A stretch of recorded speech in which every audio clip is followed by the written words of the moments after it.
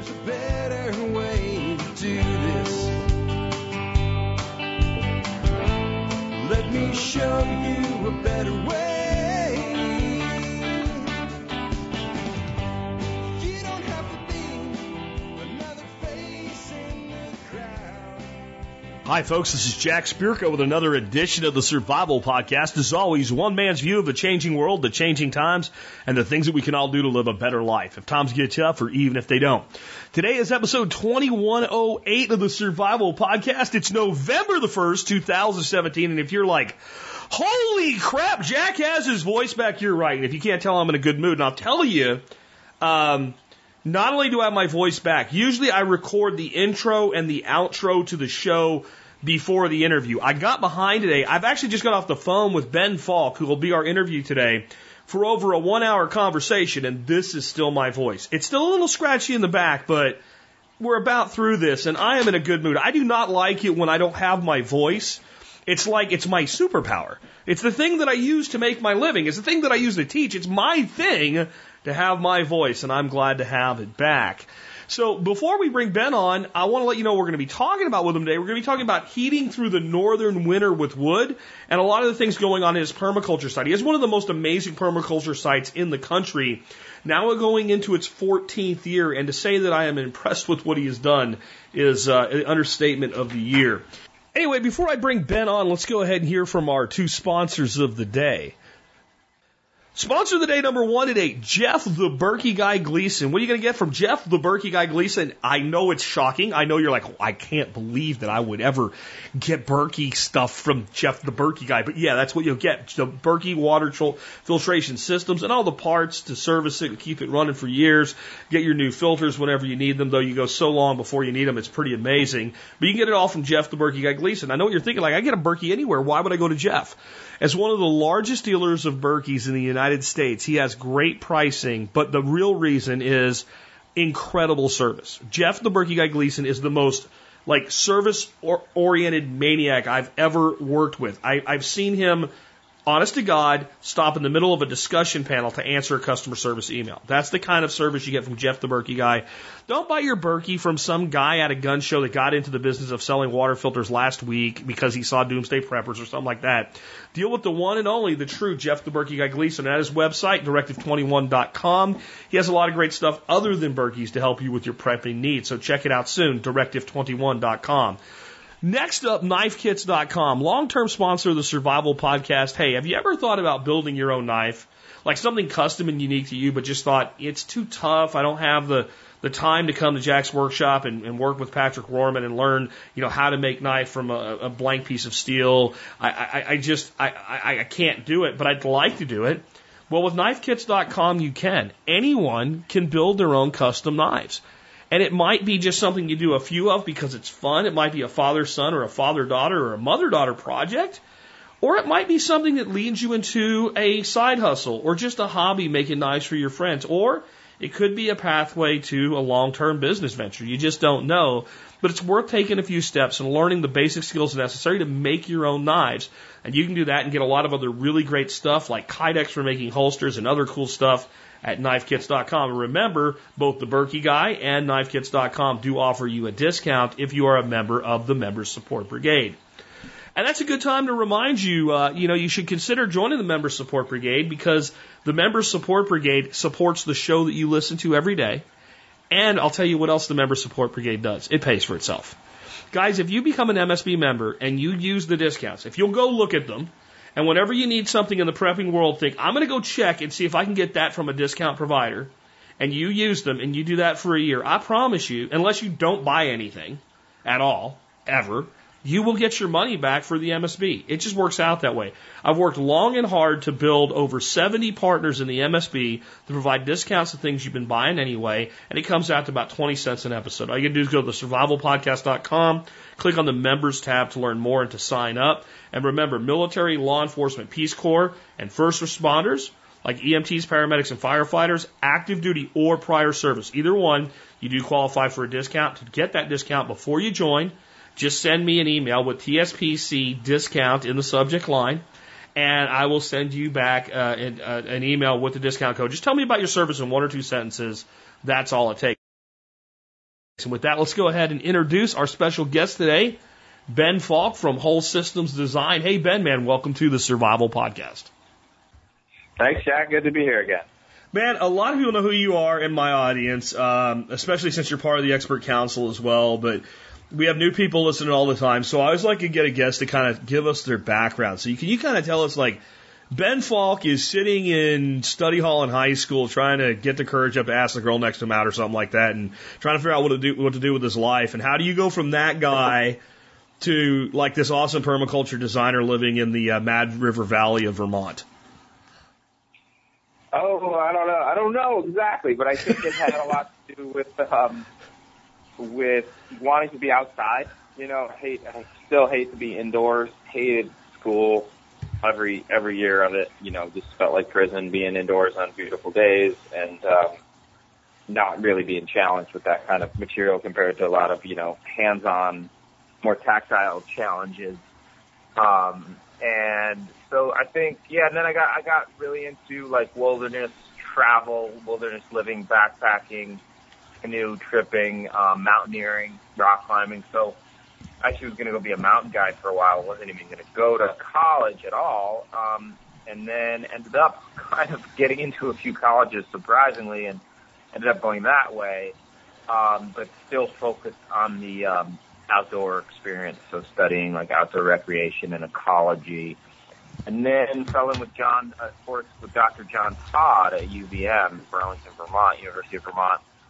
And really kind of came into contact with ecological design. And actually, I took a permaculture course sophomore year that year in college as well. So that's kind of when I found out we could, you know, improve our situation here in the world without just protesting or, you know, writing letters to whoever, senator and stuff. That I kind of was in trying to fix problems before that, but I was always disenchanted with the roots of solving problems, you know, politically, and then I realized we could just, you know, fix things ourselves through design. What a radical idea.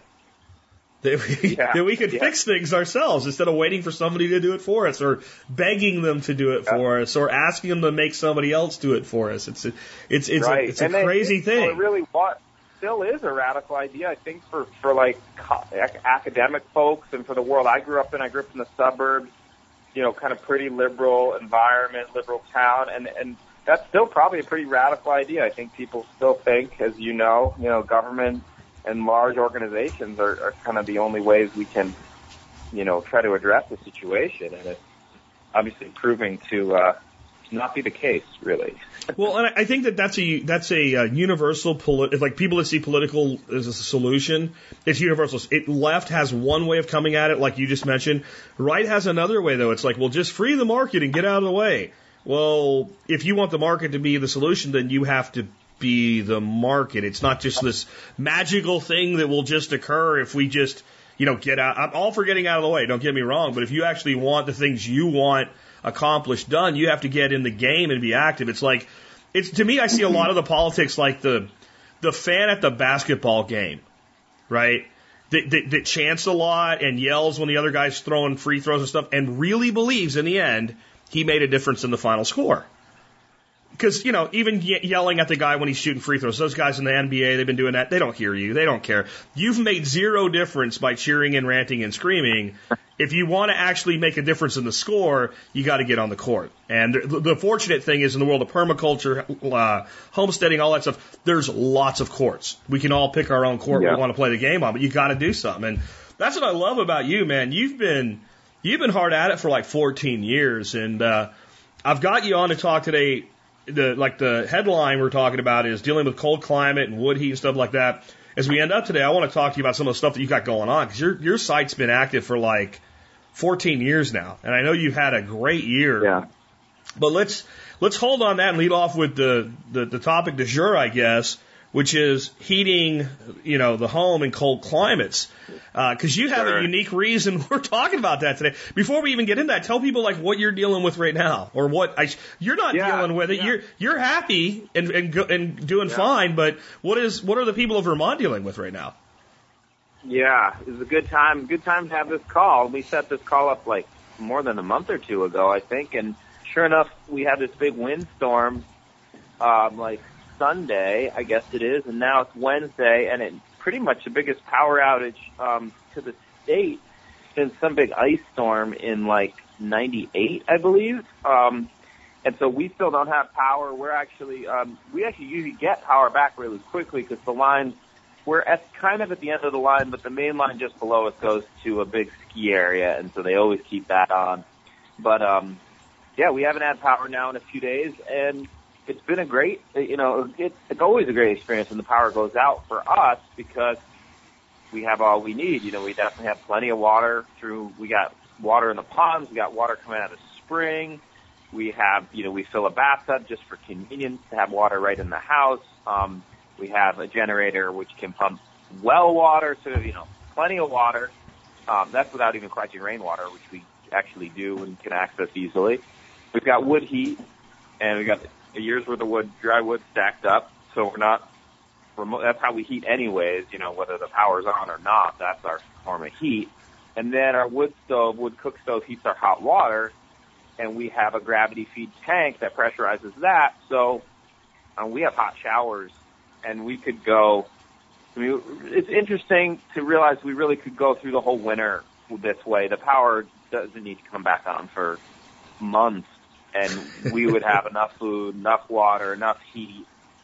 We'd have a fine time of it. It'd be a little inconvenient here and there. Getting some work done on the computer and printing things, that's just convenient. I only run the generator a little bit every day to keep every other day to keep the freezers frozen.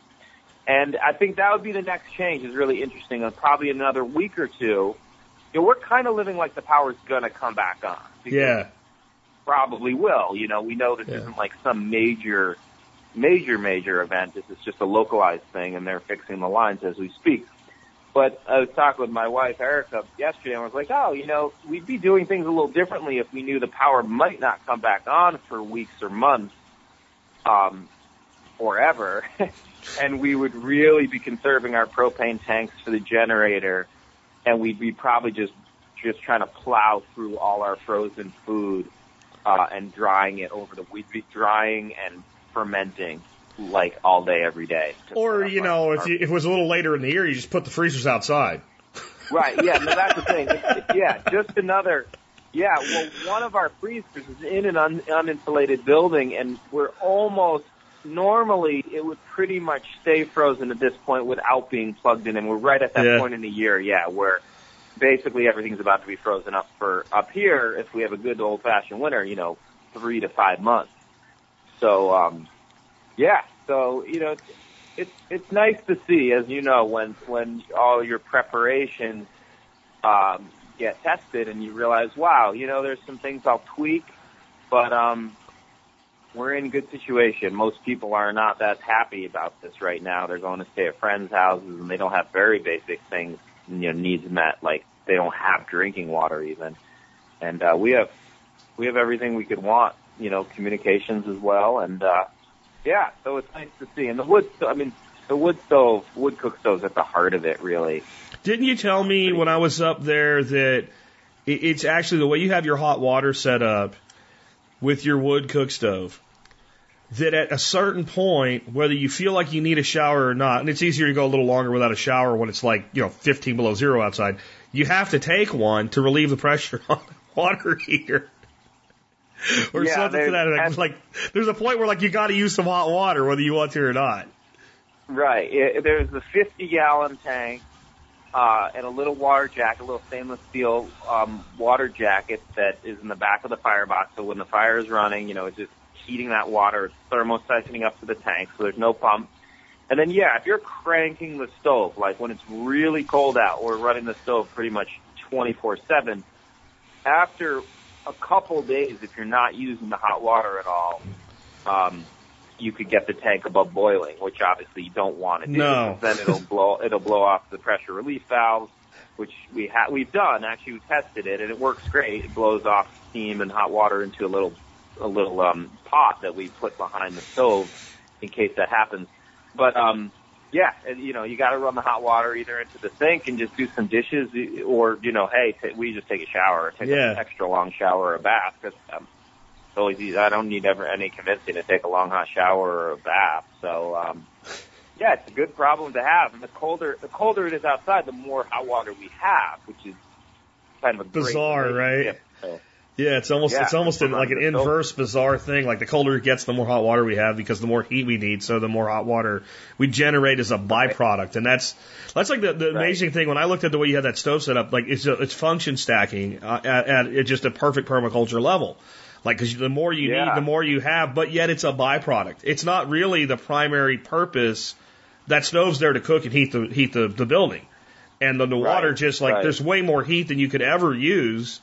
On the efficiency scale there, so you got to do something else with it. So pump some water through it. Actually, like you said, you don't even pump it. You just let it go. Like energy, the heat not only warms the water, it actually moves the water. Right, because the hot water is lighter than cold water, so it expands. And the whole idea of a thermosiphon or a convection loop is just like air in the room or air in the atmosphere. The warm fluid, in this case water, is rising. And the cold water drops, so it circulates like pretty rapidly. Actually, I'd love to have like a clear pipe. It'd have to be some weird glass pipe or something, and dye the liquid and see how fast it's circulating. Which I'm kind of cool. It's not practical to figure that out, but it circulates pretty fast. So you can put your hand on the cold side and your hand on the hot side when it's not super hot. You can put your hand on it, and there's like a major difference in temperature. The delta T there is like. Usually it's about 15 degrees, so the wood stove is gaining 10 to 15, 18 degrees as it passes through the stove. That's pretty damn impressive. So just on a side note here, you were talking about how right now with the power being out, you run your generator a little bit and all. I know that for very good reasons you've stayed away from doing photovoltaic solar. You put some solar hot water heat on one of the buildings there. But you haven't done photovoltaic solar, and I get it. But going through this, do you think, if I had a large battery bank sitting here and some panels up on the roof, that this would really, like, especially this time of year, keeping the freezers, there'd be plenty of power. Because you got to run your light bulbs, your computer, and your freezers. That's all about you would have to run. Right, and the lights is so easy because I just have a couple Coleman lanterns and some white gas, which seems to keep for a long time, unlike gasoline. So lighting, and we have flashlights, and so the lighting seems super easy. But the freezer and fridge are the biggest challenges. At this time of year, the fridge basically it's just a convenience thing because we have a root cellar. We just have to walk down the driveway a little bit to go to it. But yeah, the freezer is the big nut to crack. And that's really it as far as daily needs. But yeah, we're actually moving towards doing a photovoltaic array at our other site where we have a lot more room on the ground without, shading out or having to cut out really nice old plantings. And that's one of the main reasons I haven't done it here. Sure. And we can do a group net meter, so I can still turn back all, fully credit the use I have here because it's the same power company in Vermont. I got you. It's like there's group net metering, so one property can zero out, multiple properties, and we have tons of room for solar there. That makes sense. But it doesn't make me wish I had solar here right now because the amount of batteries that I know I would need to power a freezer and fridge is like. I don't want to maintain that many batteries. I've lived actually at a off-grid school in the Bahamas to help manage the facility there. And, it was a school, so it was pretty big. We had like a 20-kilowatt system. But, the amount of batteries that you need is, I've lived at off-grid houses, too, in Vermont. There's just so many batteries. And, batteries are finicky. If you drop them, even below 50%, you're starting to wear them out. And I don't know. I really don't want to store electricity in batteries. There's really not a good way. I'd love to say ever come out with hydrogen fuel cells. That sounds like a nice way to store electricity, but it's just so easy to store power in the form of like a water tank on the third floor to just feed the system. Store heat in the form of wood. Storing food is easy. So, I feel like without storing electrons, we can pretty much get where we want to get. And then we just make electrons every now and then, by firing up a generator. But the generator and the electricity is the only challenge to this whole situation. I mean, heat, food, water, no problem. Communication's pretty easy. But having a real electric need for like freezer and fridge that's the weak link in, my system and anyone else who's trying to, I think, actually be prepared and kind of light living in terms of how much they really need to be dependent upon. Yeah. So, I mean, I'd agree with that. We have a lot of refrigerator freezer just for all the product that we store for customers. And that's like either you do that or you get your customers salmonella and then you go out of business. So you got to do something. But yeah, anyway, let's talk about heating the home. Like, so you're a wood guy. So would you say that that's the most, what are the most resilient ways to heat a home in a cold climate? Well, if you have trees or you can grow trees, I've never seen a system that beats a wood stove, a straight up high efficiency wood stove. Ideally, it's a wood cook stove, which there's a handful of models now available in the U.S. that are efficient cook stoves. A lot of the old cook stoves most people know are the old, Glenwoods, or like the old antique looking ones that are super drafty and you wouldn't keep coals for more than 4 to 5 hours with one of those. But now you can get cook stoves in the U.S. that can keep coals for a whole night, and they do everything a normal wood stove does, but plus they have a huge cook surface, and they have a huge oven, or not huge, but a big enough oven to bake, to dry, whatever you want to do in there, and they can heat your hot water and they heat your house. I don't think you can beat it. I mean, if you had a really hot spring, like 140 water in the ground, hey, that's ideal, but where we are, we're about 2,000 miles from the nearest geothermal hot spring in this part of the world, or maybe it's 1,500 miles. I wish we had hot springs, but we don't. Wood is just, the best way to store solar energy and heat around here. It's totally resilient. It doesn't need any electricity. It never knows the grid is down. A little bit of processing, we might put a few days into wood processing. In the winter, we cut the wood and haul it out of the woods, and then we try to have it stacked up. Where most people go wrong is they really think they can put their wood up in the summer or even the fall for that winter. And it's like the trees don't work that way. They work because they can store water really, really well in their cells, and they don't dry out. They're very difficult to dry. Wood is difficult to dry. It takes a while. So you need a whole growing season in this part of the world to dry firewood, even if it's split. Much longer if it's not split. So, you really want to put up your wood in the winter for the following winter, ideally, and that's when we try to get it done, or at least by like April 1st, under cover. It's a good time to do the work too, because you can move it on the snow with basically sled, and all the leaves are off, so the slash is less of a pain in the ass, and slash is a pain in the ass when you're dealing with firewood. Oh yeah, and also you're cutting. If you do it, especially according to the moon, you can really cut it with the sap down. So before the sap rises, like when people make maple syrup around here, any deciduous forest in the cool to cold climates, the sap drops in the coldest time of year. So ideally, you cut it when that sap's down, and then it dries even faster, and it's also lighter to handle. You're hauling thousands of pounds less water out of the wood than you would if you cut it at a different time of year, and it's drying faster. And actually, that's also better lumber. That lumber is going to last longer as well because there's less sugar in it.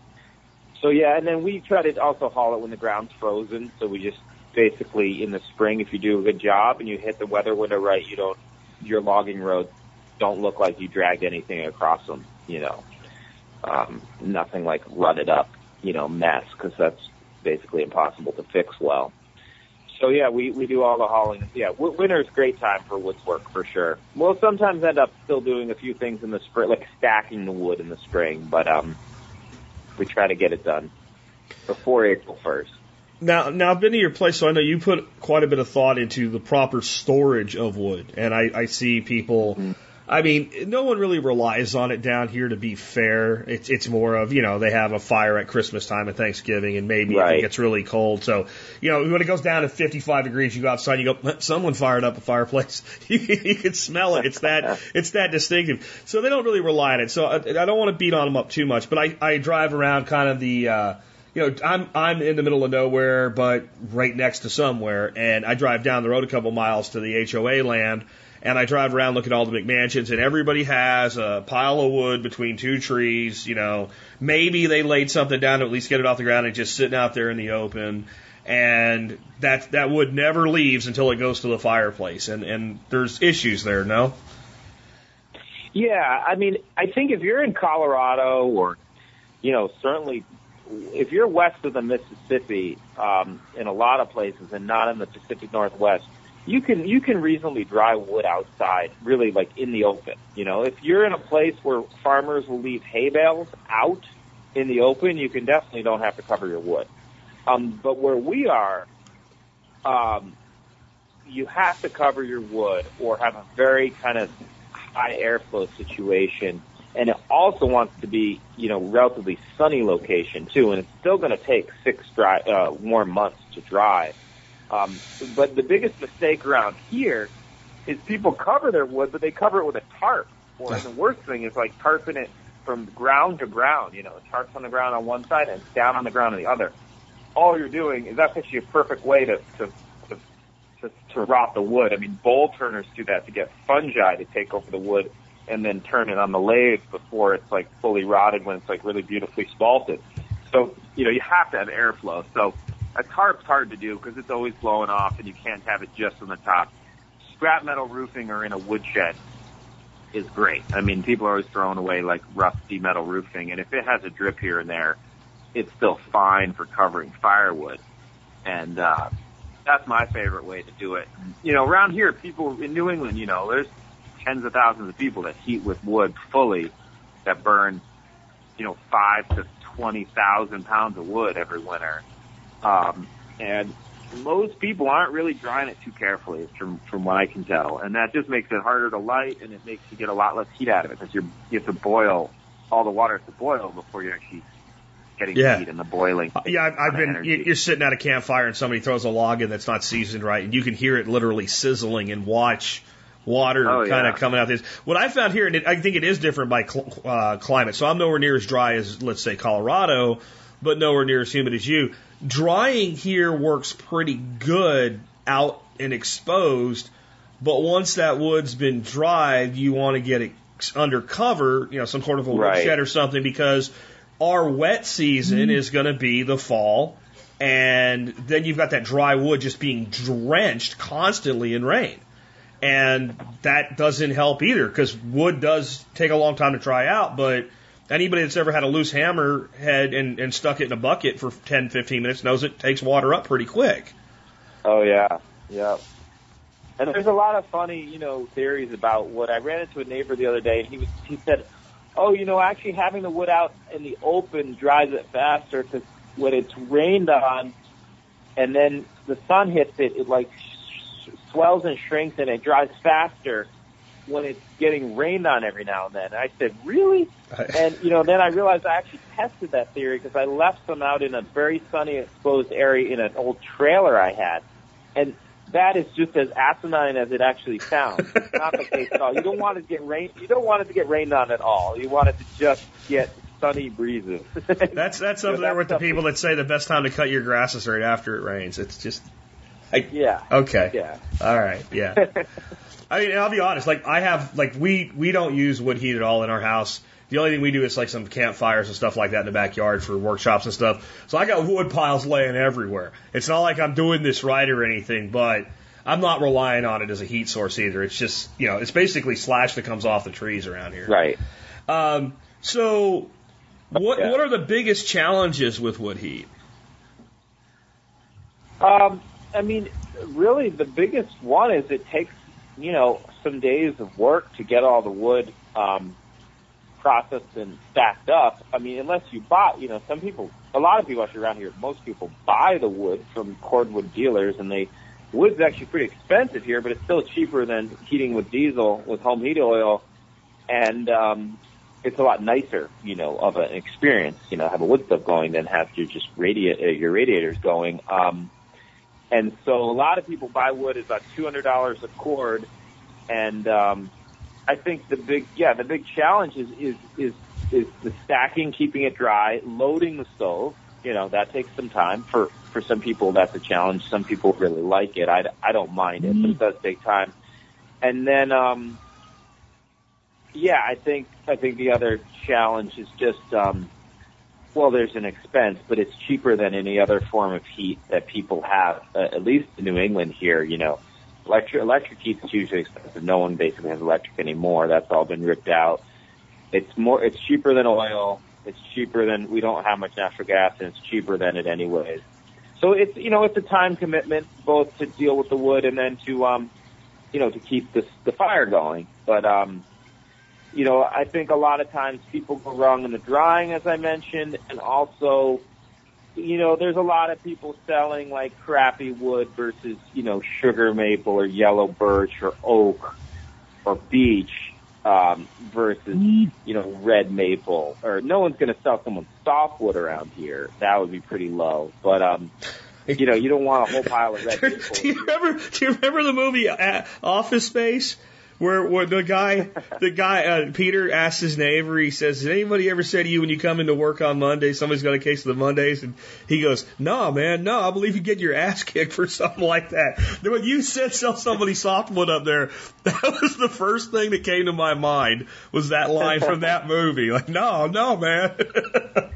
Yeah. I mean, it's funny because we get to be real snobs about it, and like, there's like old Vermonters or old New Englanders all throughout New England, Maine, New Hampshire, like, you can't burn softwood, you'll have a chimney fire, burn your house down. It's like they've been burning only softwood in Scandinavia for 5,000 more years. Talk to an Alaskan.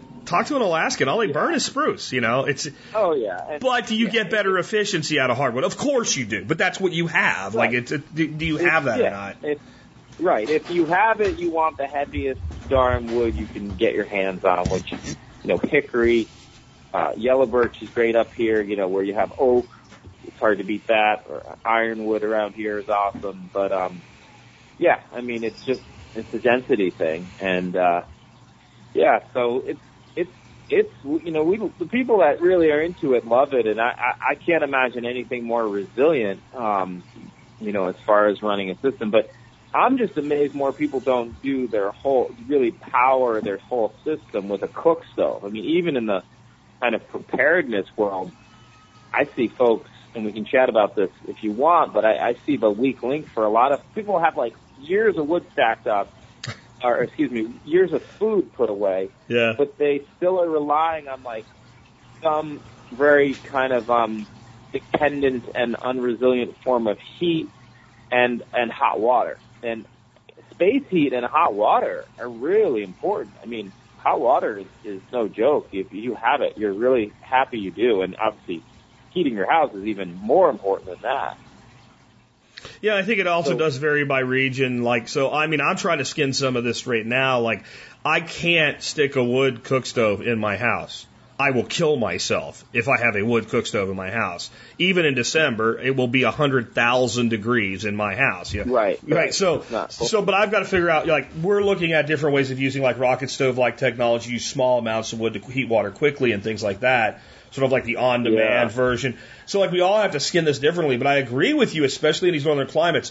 Not the same thing, but the same type of effect. I grew up in coal country. And until I think it was 86 at my grandmother's house, there was a coal stove in the kitchen. And I'll tell you what, that house was never cold in the winter. It was never cold in the winter. And there was a radiator that ran off of a coal furnace below, but that kicked on very seldom because that stove really warmed that house. And it wasn't like, we got to fire it up. Like during the winter, it just ran. You had to service it by taking ashes out. And I've never lived with a wood cook stove, but I can imagine it's probably quite similar in many ways and probably far better. I'm not a fan of burning coal, honestly. Sure. Well, and I think in a really much more mild climate like you live and a lot of your listeners live in than where I am, and obviously I know some people live in northern Montana. It's even colder than here. But if you want to have a wood-based setup, which I think is still a really good idea because there is wood in most of the country, you just will end up scaling down your stove as much as possible. And they make some pretty good, really small stoves. And having your if you want to get water from it, having your water jacket be a larger proportion of the stove, of the firebox than we want it up here. So the stove gets smaller, the water jacket surface area gets bigger, and you're putting more and more of your BTUs of the proportion of heat you're making into the water because you just don't need much of the space heat. So like our setup, let's say, puts about 25%, as far as I can tell, into the water. And 75% goes into the space of the BTUs it makes, which is about 35,000 an hour is probably what our stove is. But you can get that up to where you can get, I don't know that you could get much more than half of it into water, but you could certainly get half, which would be good where you live. Yeah, and we've thought about doing something like, since we don't really need the space heat at all, putting it out in our shop, right, and then moving the water to the house from the shop wouldn't actually be difficult. And a surplus of hot water, gee, I guess I could heat my greenhouse. You know, right. That would be you could always figure out something. Extra hot water is a great thing to have. Yeah. If nothing else, it can turn cold again and go irrigate something. You know. Yeah. So what? Need a greenhouse bed. What are the systems that are working best at your place for you? Well, I mean, the wood. Do everything wood stove that we cook on, bake in, heats our water, heats our space is really a phenomenal piece of technology. It's the most important piece of technology here. Probably next thing on the list would be like a screw gun and a chainsaw. Those three things are, I wouldn't want to give up.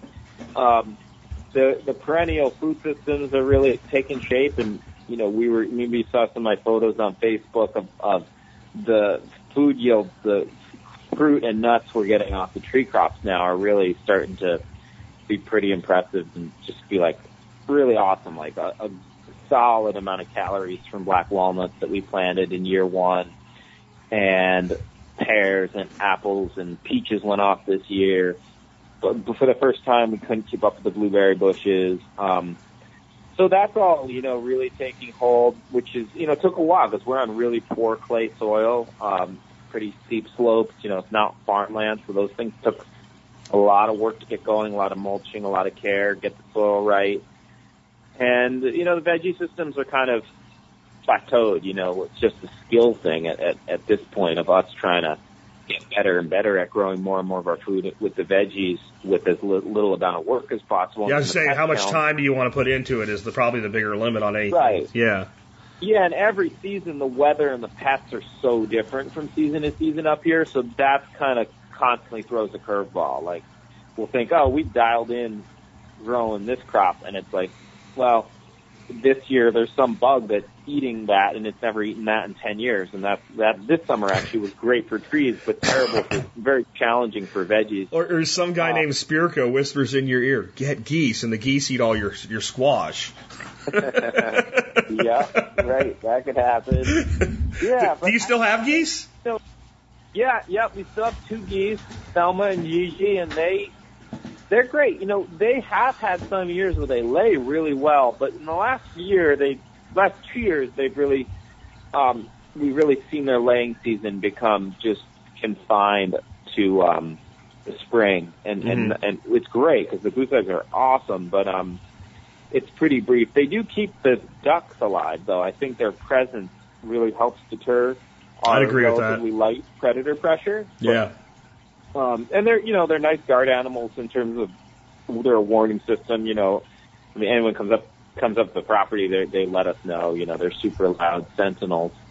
But I think just the way the whole system of the property is working in concert now is probably what's working best. But I think we can also chat about it. But I think also the value of a well-designed house that's well insulated and gets solar energy and is just really durable and low maintenance.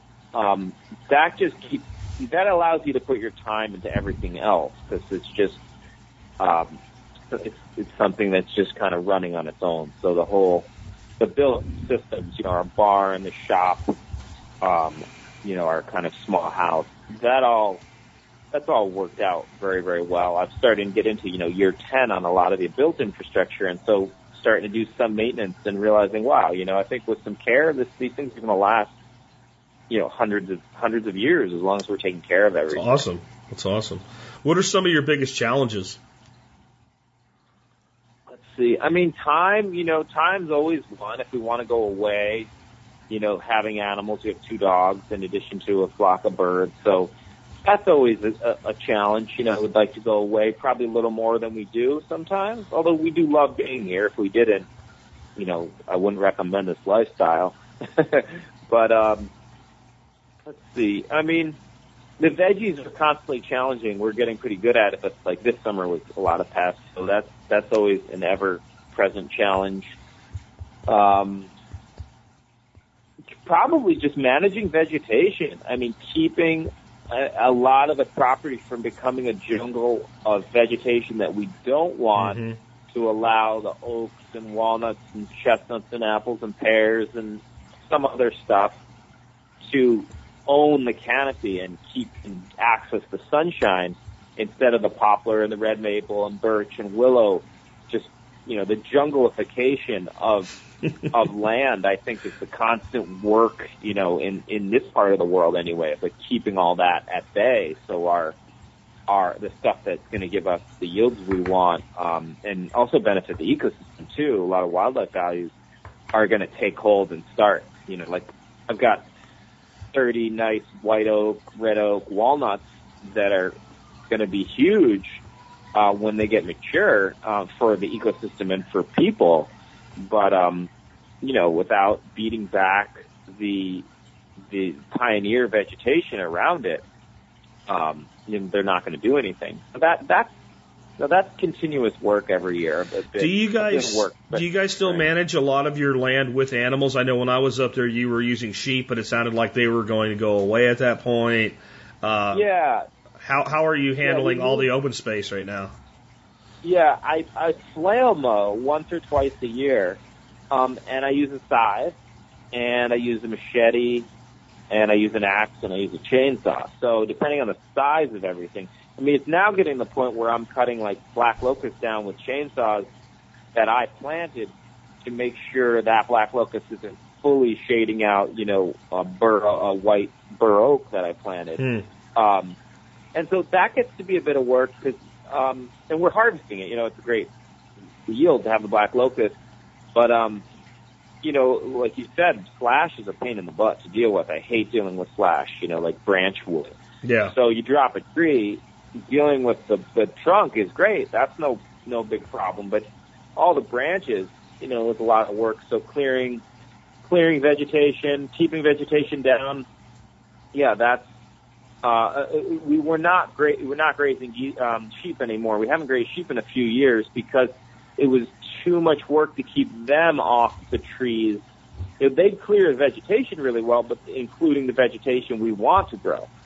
So we had to stop the sheep for at least, I think, about 4 to 5 years to give the tree crops that we wanted to establish, especially in the outer zones like 2, 3. Sure. Maybe a little 4. Because kind of that was where I was going to go next. Like as those trees actually mature to a point where they become immune to a sheep, do sheep or some other ruminant come back then to help control that secondary growth? Okay. Yeah, that would be ideal. Would be, in another couple years, we could go back to sheep or cows. Like beef cattle would be really great, except a lot of our land is pretty wet, so they hug it up pretty good. But yeah, going back to the grazing, once the trees you want to access the canopy are, 2-3 inch diameter, and let's say solid 8 to 15 feet tall, depending on what animal. Yeah. Obviously goats don't care. I've seen goats kill a 20-inch maple, but they kill a 50-foot tall tree if you leave them around it for long enough. But I've seen them do that, but I've also seen them take like a tree that's like 20 foot tall, but it's still young. It's like a big, tall, like an overgrown sapling basically, and walk up it. And they'll walk up until their weight bends it over, and they'll get 3 or 4 goats on it. They'll bend it down and they'll browse the top off of it. They're I guess and beef cattle can, they'll and sheep will do it at smaller trees, but cows can walk a tree down like, they'll just like put it between their legs and front legs and walk, and they'll just bend over to get the browse.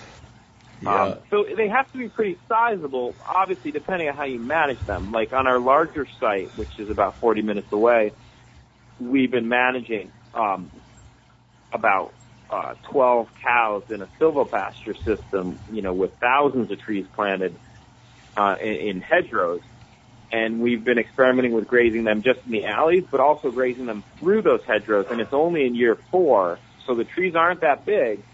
But, if you move them enough, the damage can be pretty minimal. Yeah, they go through quick, and there's so many things they prefer over, let's say, the top of an apple tree on that first pass, that you can kind of push them through, and they'll open it up. But if you leave them there, once the ice cream's gone, they'll dig into, the peas, I guess.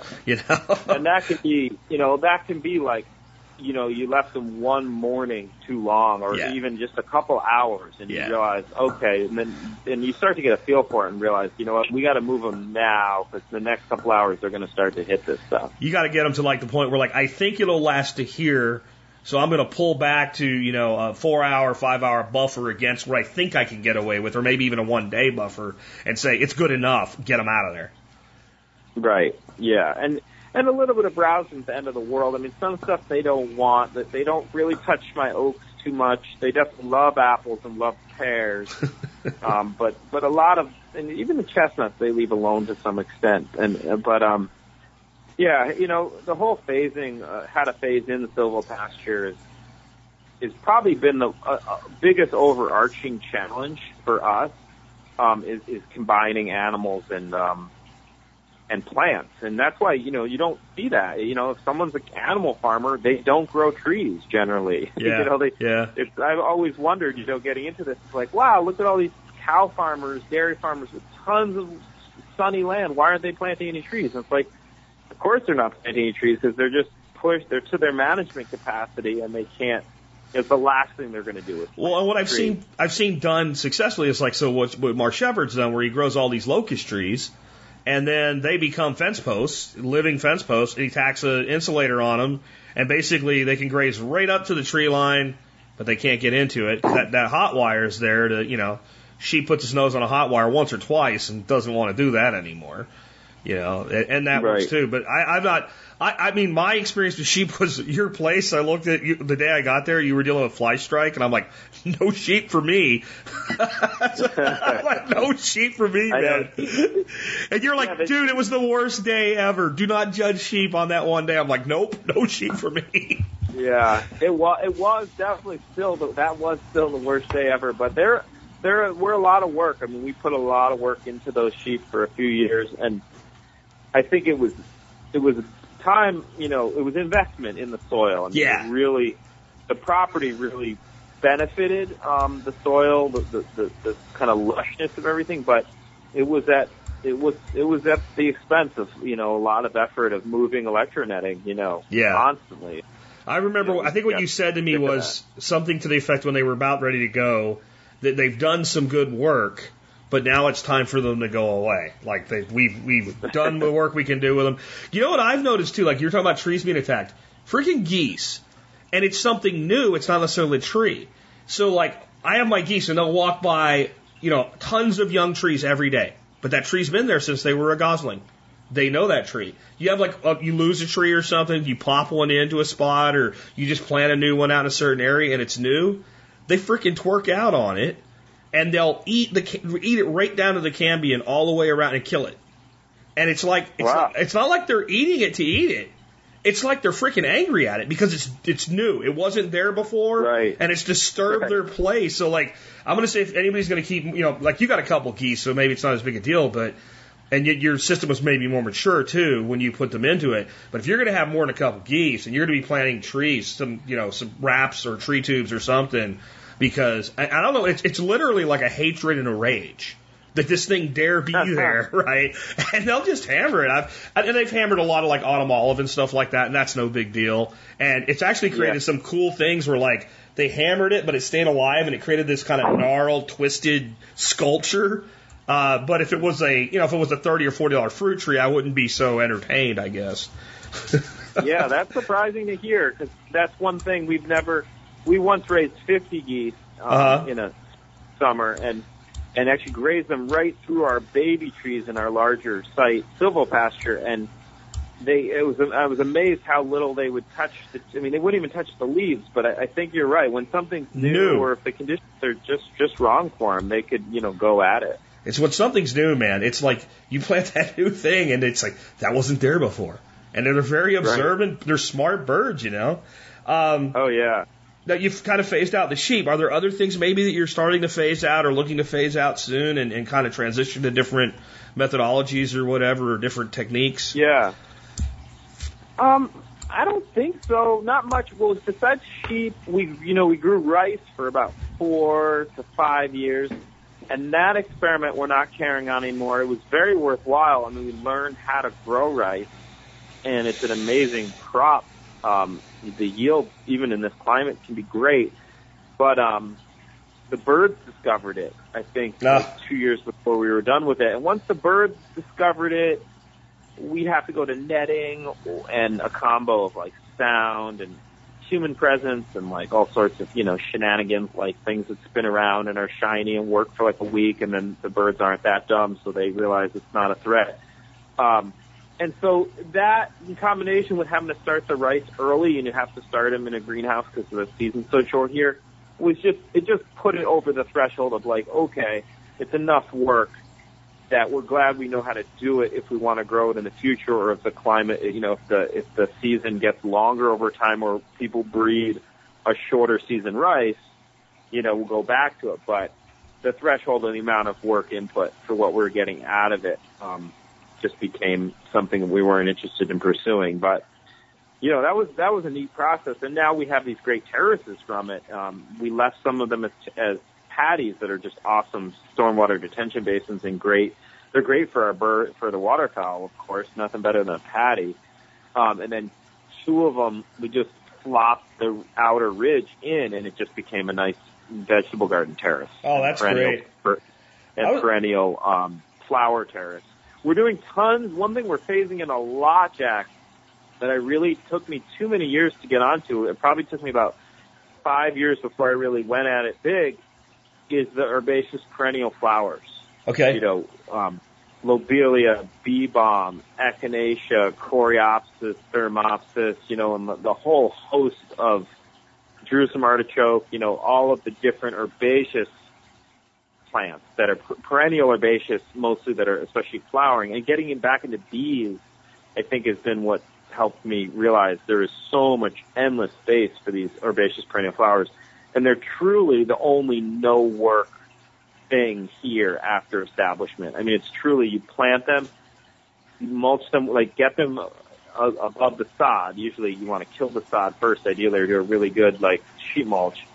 And then it's literally, that's it. They come back every year. They'll come back for as long as they have sun. They'll come back for hundreds of years. And your ducks don't hammer those things? No. Our flock is small. So that's what I think it is, yeah. Yeah, at some point with the birds, with any animal, I feel like you get to a certain number and they just start just hammering everything. And, we only have 2 geese, 3 ducks, 1 retired chicken, and we're not planning to get any more chickens because they scratch, and we don't want scratching with all our molt things. But, it's just, they can't really, the amount of impact that they have. They mow the tightest lawn in the summer, and then, they don't bother any of those things. And those herbaceous perennials are just awesome. We buy them in plug form for about 60 cents a plug. And there's wholesale nurseries, and you can go in with people, because you got to buy 50 to get the discount. So you split them with friends because there's not many of them. You want like 50 of one species. Sure. It's more like I want 5 to 10 of like 20 species. So we split these flats with friends, and man, I don't think it'll be another couple of years, and we've been at it for about 5 years now, just plugging these in the spring, and then just having epic bee, butterfly, medicine. Also, some of them are straight up edible for us. Oh, sure. Gardens everywhere. So the ones that you left as patties that you still have water in now, it's not a very deep system. It's pretty shallow. Yeah, I guess some only to like 8 inches. So you got the ducks. You don't have that many ducks though, so they go in there and they can play around. Have you tried to think of anything that would grow in there as the rice did? I mean, I'm having tremendous results with like water chestnut, but I don't know if that works in your climate. Yeah, I haven't. You know, it's a very good question, and I've wanted to figure that out. Like, what's our perennial version of the rice that can grow in the paddy? And I just partly haven't had the bandwidth to really focus on answering that question. I get busy with other stuff, but I also haven't found any. I mean, I've looked into it enough, a little bit, and not come up with much that I kind of keep forgetting to go back to that question. But no, I haven't really put anything in those paddies. I've really let it become like little wetlands and just let it absorb storm events and let the ducks fish out worms and get all sorts of food in it and the geese. But yeah, we're not actively cropping those. Partly too because honestly, I'm just like busy enough with everything else that we have going. I'm like, okay, great. I don't need to like even do anything here actively, but I could send you a couple dozen chromes. I could send you a couple dozen chromes this year. You can stick them in there and just do nothing and see. Yeah, I would love to, for sure. I'd love to try that. I mean, I'm container growing them, and I have these like 1 foot by 2 foot boxes, and they're in my ponds that my above ground ponds I built. And you know, when it all dies back in the winter, and I turn it upside down, it's like half the box is water chestnuts. Wow. I don't know where the dirt, I don't know where the soil goes. Like you're literally like, well, how did it all fit in here? I don't understand. And so, I mean, I don't know if they'll make it through your winter, but if they do, if they're, you know, they are very quick producers, but I don't know that they're quick enough on. But I mean, it's mail post to you for a couple bucks, and you can try it. Mm-hmm. Yeah, no, I'd love to try it. I love water chestnuts; they're great. We had a great couple years for growing, not as a food crop, but as a biomass crop and a food for the birds. Azola in the pond. Oh yeah. They just cleaned up our middle pond and went crazy, you know, the nitrogen-fixing water fern, and we just skimmed them and threw them in the compost and mulched with them. But then I think they, like, did all the kind of sopping up of whatever excess nutrients they grab up, and now they, like, this summer, and last summer, too, the Zola wouldn't really grow. It would just hang around the sides of the ponds, and it didn't want to populate the pond. Like, whatever it needed, it like mopped up. It took. Cool.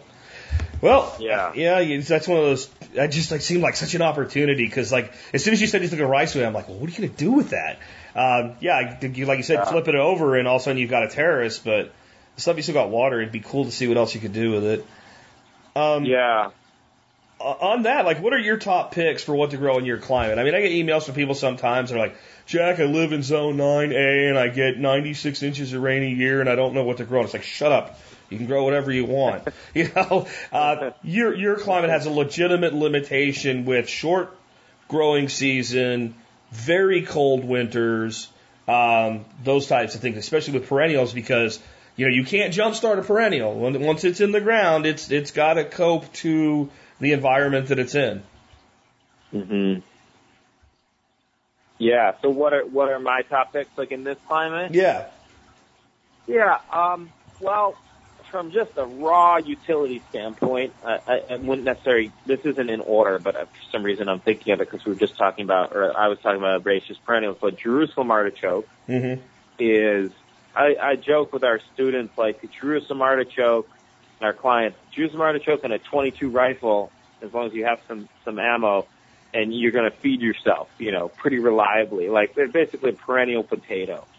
Are they as tasty as a potato? Can you cook them in as many ways as a potato? Maybe not. But you can make them pretty good. And we actually lacto-fermented them this year, made them like sauerkraut, and they're really tasty. But they're just utterly reliable. I mean, it's like a staple crop, truly a staple crop that you can just plant one time and grow in crappy soil. Like we grow them on the side of our driveway. It's literally like in gravel fill. They just crank every year. We let the duck yard kind of water, we've managed to go that way, so it fertilizes them. That's a winner. Hard to beat. Great hedge. Apples here in New England, especially northern New England, if you're going to plant one fruit tree, I tell everyone we work with, make it an apple first. Pears are pretty good too, but nothing really comes close to how fast and how prolific an apple can be. It's very long-lived. Probably pears would be the next fruit, large fruit. And then I'd say, at least a berry or two, because we're in just great climate for growing berries. Large fruits are tough here with all of our fungi and kind of humidity and wetness and lack of drying in the summer. But berries thrive. So take your pick. I mean, we're in a berries and greens, salad greens. We're in a 5-star climate for like blackberry, blueberry, seaberry. We love those to be on the list. And then, I'd say, those are all plants, Linecap stropharia might be a fungi to throw in there, although they tend to phase out after a few years. Not a food plant, but comfrey. Comfrey has so many roles in the system. And then maybe throw a vegetable in there. Probably got to be the old potato. It's just such a standby for this climate. But we're having one of our surprises lately in the last handful of years has been Asian pear. Really? Hardy to this climate, super early bearing, really vigorous. I wish I planted more of those, and I am planting more now. I know you just asked for 5, but I'm no, that's great. No, here's what I'm thinking is amazing, right? So it would be difficult to find 2 climates more different than yours and mine. One of my go-tos, right. Jerusalem artichoke. So freezing cold, blazing hot, they grow. Shitty soil, good soil, they grow. And then when you say Asian pear, that shocks me because I've had a really hard time getting my fruit trees established here, and there's a litany of reasons why, but some of the fastest producing and best producing fruit trees, in addition to jujube, which probably would not work because it's like a zone 6 thing, but it's been the Asian pears. And when we've had Asian pears, we put them in, we're talking potted trees from Lowe's, and we put them in and they fruit the second season. And it's a small tree and there's 20 pears on it. And yeah, they're very precocious. God, they're fantastic eating too. I don't know what it is, but I've never been able to buy one. And, homegrown fruit's always better. But I've never bought an Asian pear that even tastes like an Asian pear off a tree, to me. It's so night and day. And then on the berries, I think about the only berry you mentioned that we have not had any success with is sea berry. I just haven't been able to. And I think it's more a function of alkaline soil than it is a function of the overall climate. It's just we're very alkaline, and I think it just hates it. That's blueberries. Yeah, I would think the climate, the actual temperature, the climate itself, it was fine. Yeah, but the soil, I don't think. Yeah, maybe they don't like alkalinity at all. Blueberries, you put them in the ground, they look beautiful until midsummer, and then they look like somebody dumped acid on them. And I just think they can't handle the. But you put them in a container and you balance the soil to the acid side, and you grow all the blueberries you want. I think it was Lee Reich that said you could grow a blueberry anywhere in the country.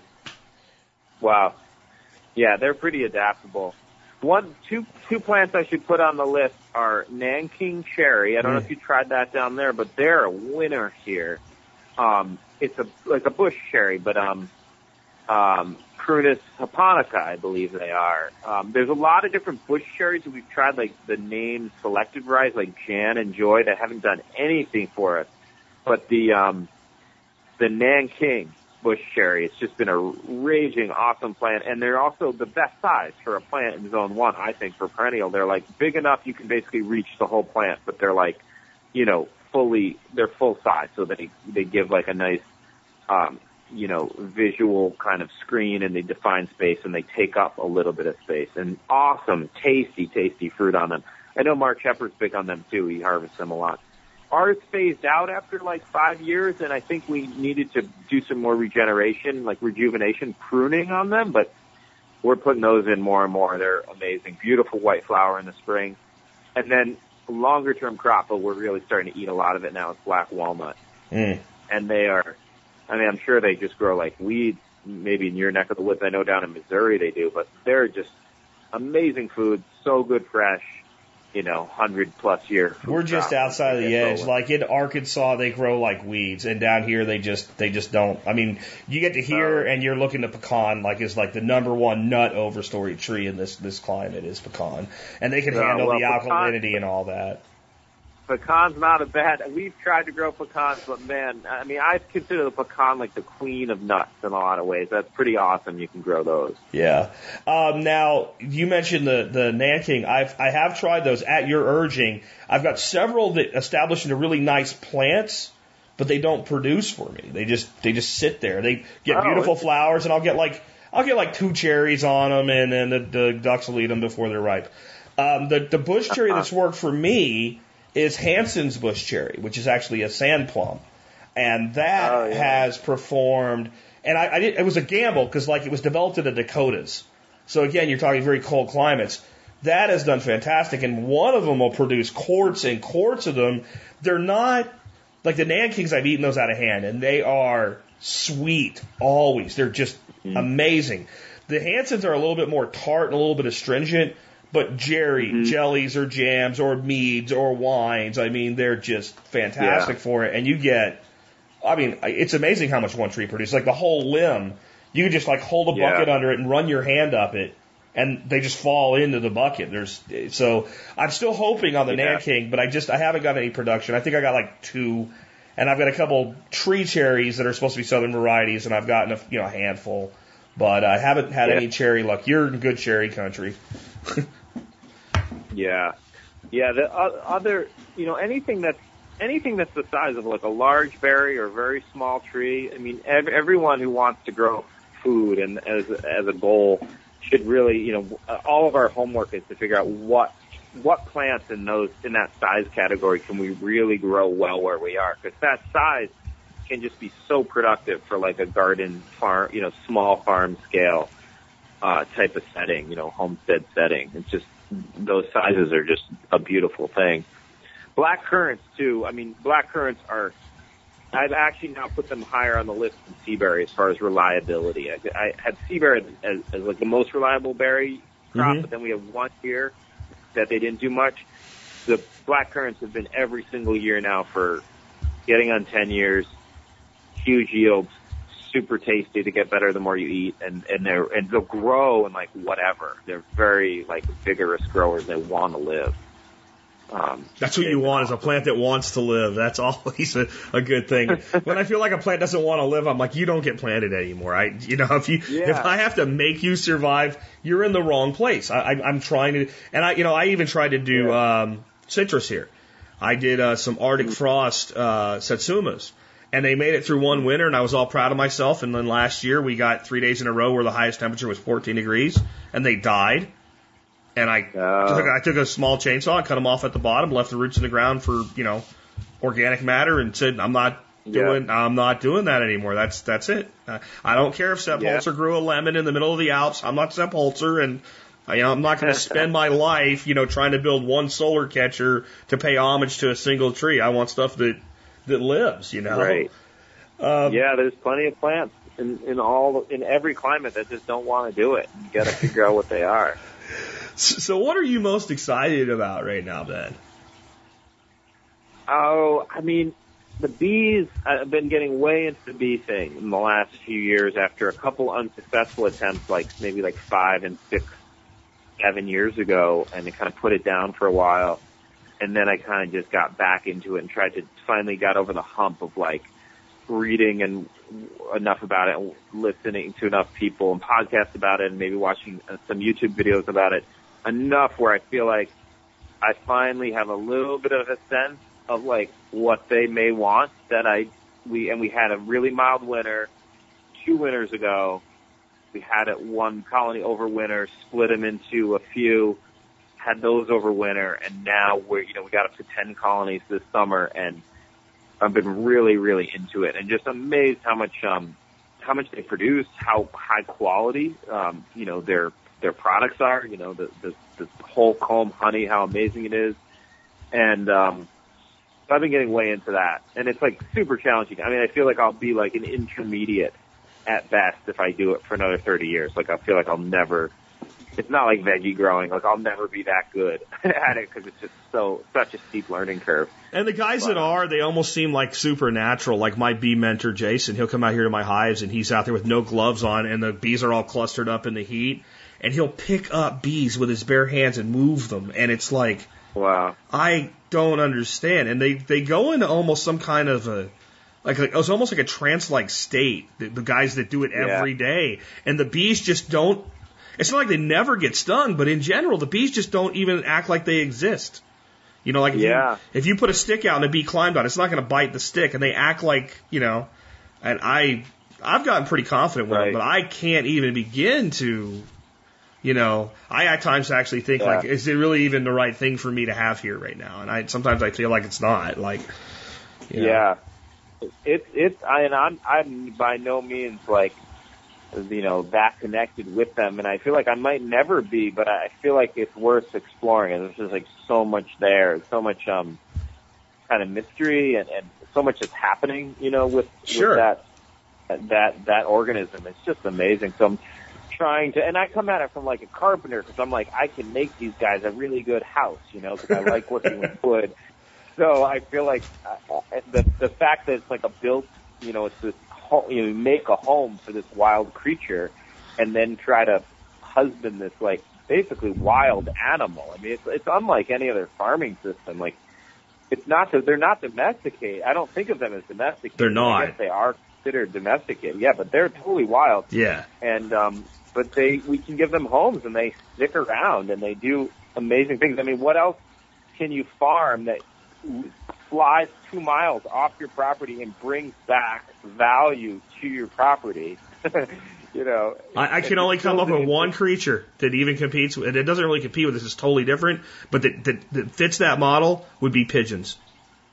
Pigeons would be the only thing that like self-forages and goes out, and like it could leave anytime it wants to, but it comes back, and because you gave it a house. Yeah.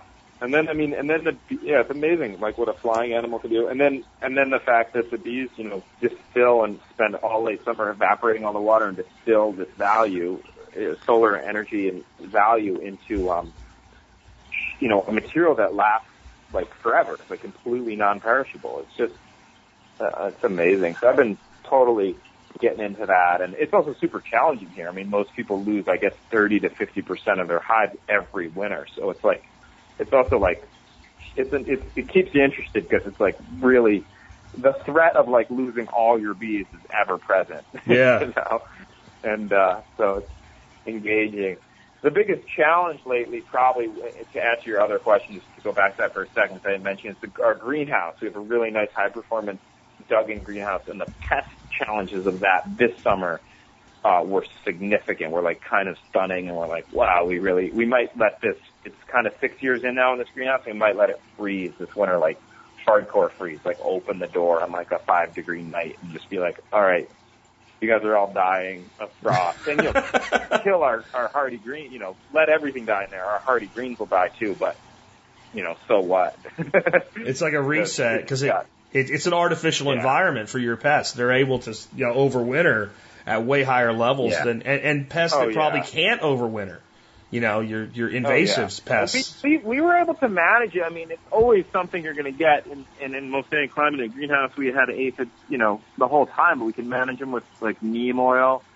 But yeah, come this summer, slugs and aphids. So the aphids were like relentless, and we don't want to. At some point, you're like, okay, I can't just keep neeming this like something else. I have to take a different approach. So that's been an interesting experience this summer. It's like, all right, we kind of got to reset the greenhouse probably.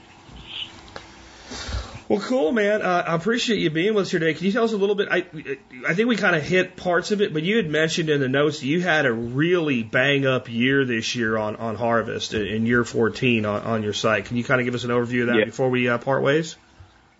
Yeah, I think, just the fact that the walnuts really, their second year of bearing for the walnuts, and they just came on so strong. I was pretty stunned to see, like, I'd always been someone, like, knowing, okay, we've got to invest in nut trees. Like, nut trees are like the background engine of the system. They're just going to drive the system, like fat and protein, free, falling from the sky. You don't have to feed. It's like a cow you don't have to feed, basically. And they really, I kind of had faith in that, but then seeing the second year walnut yield this year was just stunning. I mean, it took us 10 years to get our first walnuts because they're in a really rough place. You can definitely get them faster than that in a good spot. We have on the north side of the house in like fill dirt, from the house excavation. And so last year, probably year 10 was first yield, and we got maybe like 50 nuts, just enough to want to realize they're really good and propagate them like a seed crop, second generation. And then this year it went from 0 to 50 to like this year was like maybe 400 nuts or 5, the multiplier that's happening with them is big. And so we got like buckets of walnuts, and the peaches were huge this year. That's kind of a bonus crop because I feel like, you're not going to really live on peaches even for a couple of days, but it's a super nice bonus of flavor and vitamins to have. Apple, huge apple year. Our pears are really starting to grow off. We're really in like only year 5 to 8 for a lot of our pears, and they take a while. They say pears for your heirs. They live a long time.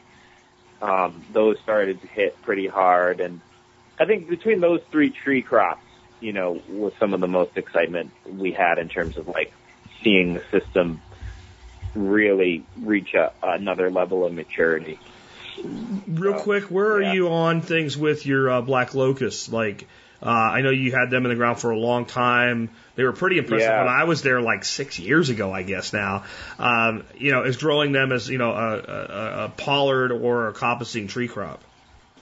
Yeah, they're now, 25 to 45 feet tall. Wow. And they're forming the whole edges of the west, north, and east edge of the property. We planted them on like 2 to 5 foot centers, kind of just about, hundreds and hundreds of them around the property.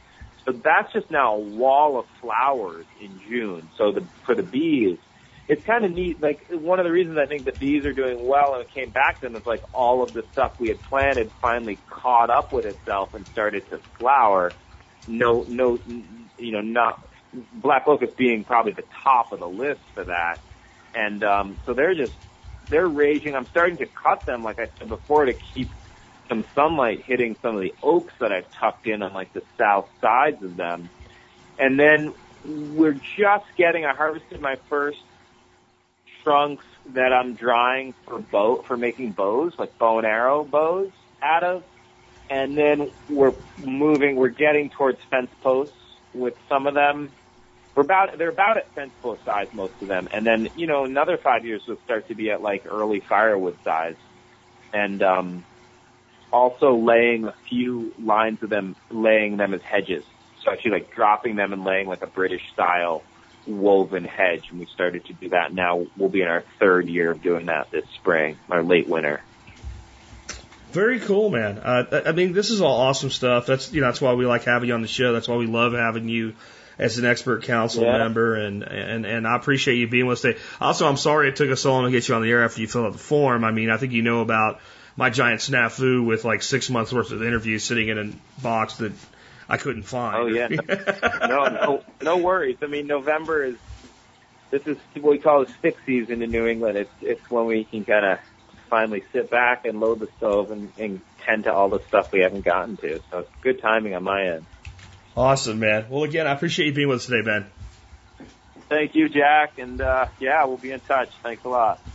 Well, that was a great interview, and I always love having Ben Falk on the air with me. It's like talking to an old friend because, well, that's what he is. And we share so many common interests and are trying to do so many similar things in very, very different climates. And but it's fun to actually talk about and realize some of the things overlap. And what works well there actually works well here. Some, not so much.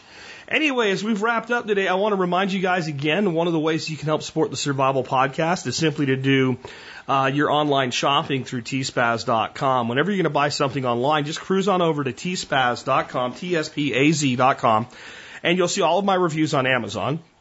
You'll also see a link that'll take you straight to Amazon to see the deals of the day. And from there, you can do your shopping and buy what you were going to buy anyway. And no matter what happens, you help support the Survival Podcast when you do that, because we're an affiliate for Amazon and referred you to the site. You can learn more about all of the stuff we review, though, at T-Spaz as well. And today's item of the day is made by Firmtech. It's the mini auto siphon with tubing. It's for you brewers out there. And I kind of started a big thing with small-scale cider and mead making about 2 years ago. And making 1 gallon at a time, quick batches that finish up in 30 to 45 days. And when I started doing that, I realized that I wanted something to get that, to transfer from one container to another. And my big giant siphon was just kind of stupid for that. And just about any other way of doing it was dumb. And I found this little mini auto siphon. It works great. You put it in there, you hook the hose up to it, you stick it to the vessel that you're transferring to, you make sure one's a little higher than the other, you pump it a time or two, and boom, it just works. And it works every time. I love this little product. It's very, very affordable, coming in at about $12. And trust me, when you were trying to make us, trying to siphon stuff from a 1 gallon container to another 1 gallon container, if you didn't have one of these and someone offered one to you for $12, you'd buy it. Again, the Firmtech mini siphon comes with 6 feet of tubing and a clamp, works really great, and you can find it at T-Spaz. You can find it at thesurvivalpodcast.com. It'll be right under today's episode. And you can always help the Survival Podcast by doing what? Your online shopping through tspaz.com. That's all you got to do. Anyway, next up, let's talk about the song of the day today. I've been really looking forward to today's song of the day. It's the last song on the Bat Out of Hell album, which we've been doing the last 2 weeks, the 7 songs of the Bat Out of Hell album, to commemorate 40 years since Bat Out of Hell was released. I have always loved this song. It's called For Crying Out Loud, You Know I Love You. I don't think there's a song, including I Would Do Anything for Love. I don't think there is a song that really showcased Meatloaf's ability with vocals as much as this one. It is incredible. And there are parts of this song that just really cut to the heart of everything. Let me give you some of my favorite lines out of this song. It's really toward the end, like on the last stanzas. For taking in rain when I'm feeling so dry. For giving me the answers when I'm asking you why. My, oh my, for that I thank you. For taking in the sun when I'm feeling so cold. For giving me a child when my body is old. Don't you know for that I need you. For coming to my room when you know I'm alone. For finding me a highway and for driving me home. For that, I serve you. For pulling me away when I'm starting to fall. For revving me up when I'm starting to stall. And all in all, for that, I want you. For taking and for giving and for playing the game. For praying for my future in the days that remain. Oh Lord, for that I hold you. One of the most amazing love songs that's really ever been written. And I think this song is subject to a lot of different interpretation. It means a lot of different things to a lot of different people. That's why it's great art. I was looking up different opinions on the meaning of the song, and the one person said this was their story. After Bat Out of Hell, Meatloaf got really, really famous, and this song was about how his wife saved him from dying. Nice story, except it was on Bat Out of Hell and Jim Steinman wrote it. I'm sorry. But if that's what it means to a person, then that's what it means to a person. So, as you guys might remember, another song, I played a YouTube video for you of Jim Steinman talking about writing the song and things like that. And in the same interview, he talked about this one. I was going to play it and I debated it. I'm not going to play it for you. And I'm going to tell you why. It's there. I have a link to it. If you want to see it, you can go see it.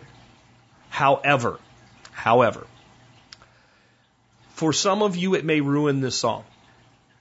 There's a particular line in the song that's subject to interpretation, but it's not if you ask the guy who wrote it what he meant. And for some people, it would ruin the song. For me, it doesn't ruin the song at all. I kind of think it's funny, and I kind of think it actually is more fitting than I think most people would, but that's my sensibilities. Anyway, the other thing about this song I kind of wanted to talk about before I left you with it is, it is a crescendo. It is this building, this huge building of the song. And I think that's why it's at the end of the album. It just caps this thing off. And then when it ends, what I've always found so artistic about the song, it ends, it's just boom, it's gone. It doesn't fade out. It's bam, and it's gone. And I think it is this whole theatrical component of Steinman and Meatloaf working together to build this album to something that was designed, like I've always said, I've never found an album before or since that I enjoy as much as I do this one, listening to every, like 45 minutes of just listening to one album as it was designed to flow together. And it ends with that, boom, there's no doubt it's over. And then I've been saving this too. I think Meatloaf has some magic when it comes to hitting you with performance. People have always said, like, the guy's just kind of ugly and fat and whatnot. And he actually looks a lot. I think Meatloaf may be the only celebrity, the only big-time rock and roll celebrity that was famous in the 70s that looks better in 2017 than he did in 1977. I think he actually looks better, but he's still not exactly a GQ magazine cover guy. And poor guy, his voice ain't what it used to be, that's for sure. But, man, to ever have it, it's just amazing. But I think that's part of his magic. You see this guy, he's fat, he's got long, scrangly hair, he's kind of short, and he's on stage with this hot girl, and he opens his mouth, and wow. Wow. At least we not judge the book by the cover, eh?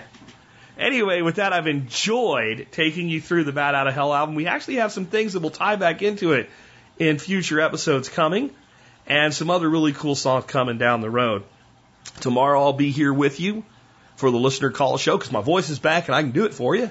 We'll have the expert council show at the end of the week. Lots of rewinds coming next week because the TSP workshop is up and running, and we'll be starting on Wednesday. I've got a lot of work to do, so we will be doing rewinds Monday, Tuesday, Wednesday, and Thursday. I'm hoping to have an expert council show for you on Friday.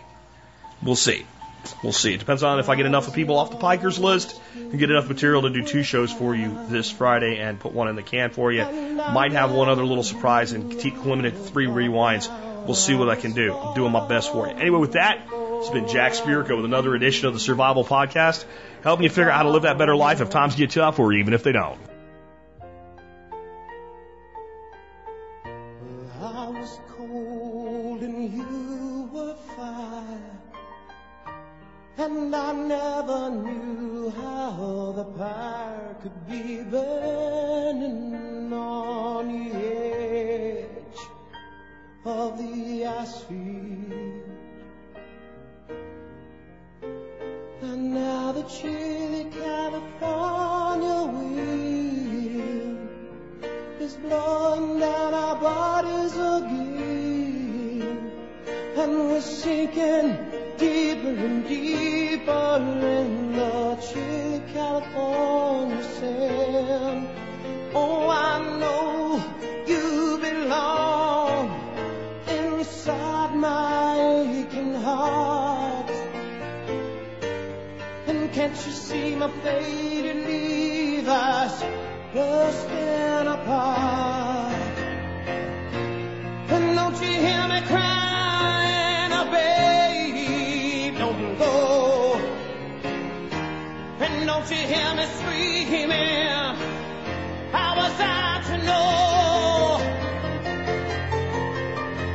I'm in the middle of nowhere, needing another line, but there's a water to somewhere waiting, and there's a tank full of time. Oh, give me just another moment to see the light of the day, and take me to another land where I don't have to stay. And I'm gonna need somebody to make me feel like you do, and I'll receive somebody with open arms, open eyes, open up the sky, let the planet that I love shine through. But crying out loud, you know I love you. But crying out loud, you know I love you. But crying out loud, you know I love you.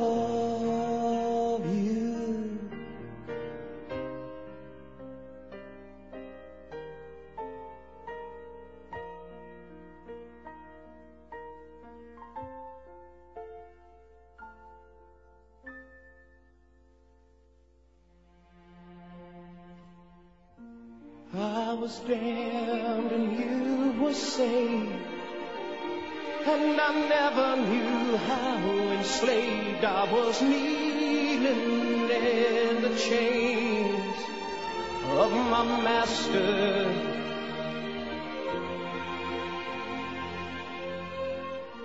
I could laugh, oh, but you could cry, and I never knew just how high I was flying, oh, with you right above me.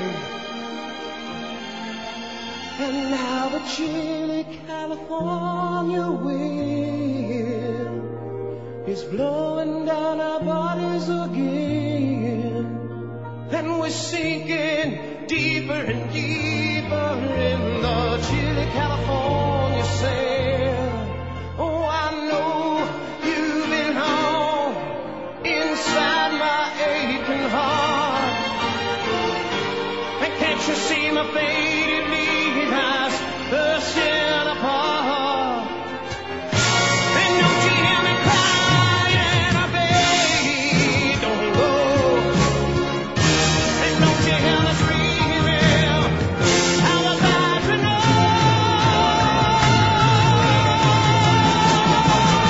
I'm in the middle of nowhere, needing another line, but there's a border to summer waiting, and there's a table of time. Oh, give me just another moment, see the light of the day, and take me to another land where I don't have to stay. And I'm gonna need somebody to make me feel like you do. And I really need somebody who's open up the sky to find that I lost right through. But crying out loud, you know how I love you. But crying out loud, you know how I love you. Oh, but crying out loud, you know how I love you. But crying out loud, you know I love you.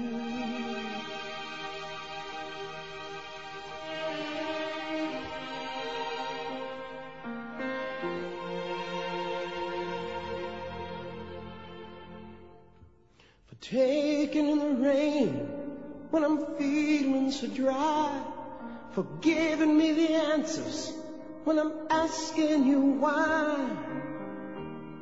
And my, oh my, for that I thank you. For taking in the sun when I'm feeling so cold, for giving me a child when my body is old. And don't you know that I need you? For coming to my room when you know I'm alone, for finding me a highway, for driving me home. And you gotta know that I serve you, for pulling me away when I'm starting to fall, for revving me up when I'm starting to stall. And all in all, for that I want you, for taking and for giving and for playing the game, for praying for my future in the days that remain. Oh, Lord, for that I hold you. Oh, but most of all, for crying out loud, for that I love you. Oh, but most of